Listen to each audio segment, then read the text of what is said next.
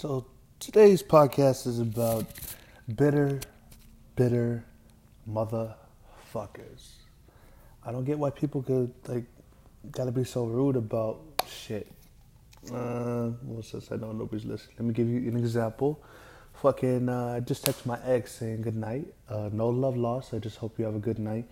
And don't take this as me calling back. This is me maturing and coming over this relationship. I know we both agree on splitting, so it has no effect on me of trying to get back. I'm just saying good night as a friend because I could still consider him as family, as somebody that I love, truly.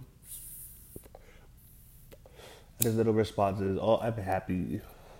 I'm happy you set me free." Okay, what a slap in the face to me because I'm over here kind of depressed about it. I'm not. I don't want it. I don't want it no more. Trust me. I'm just saying. Um, I.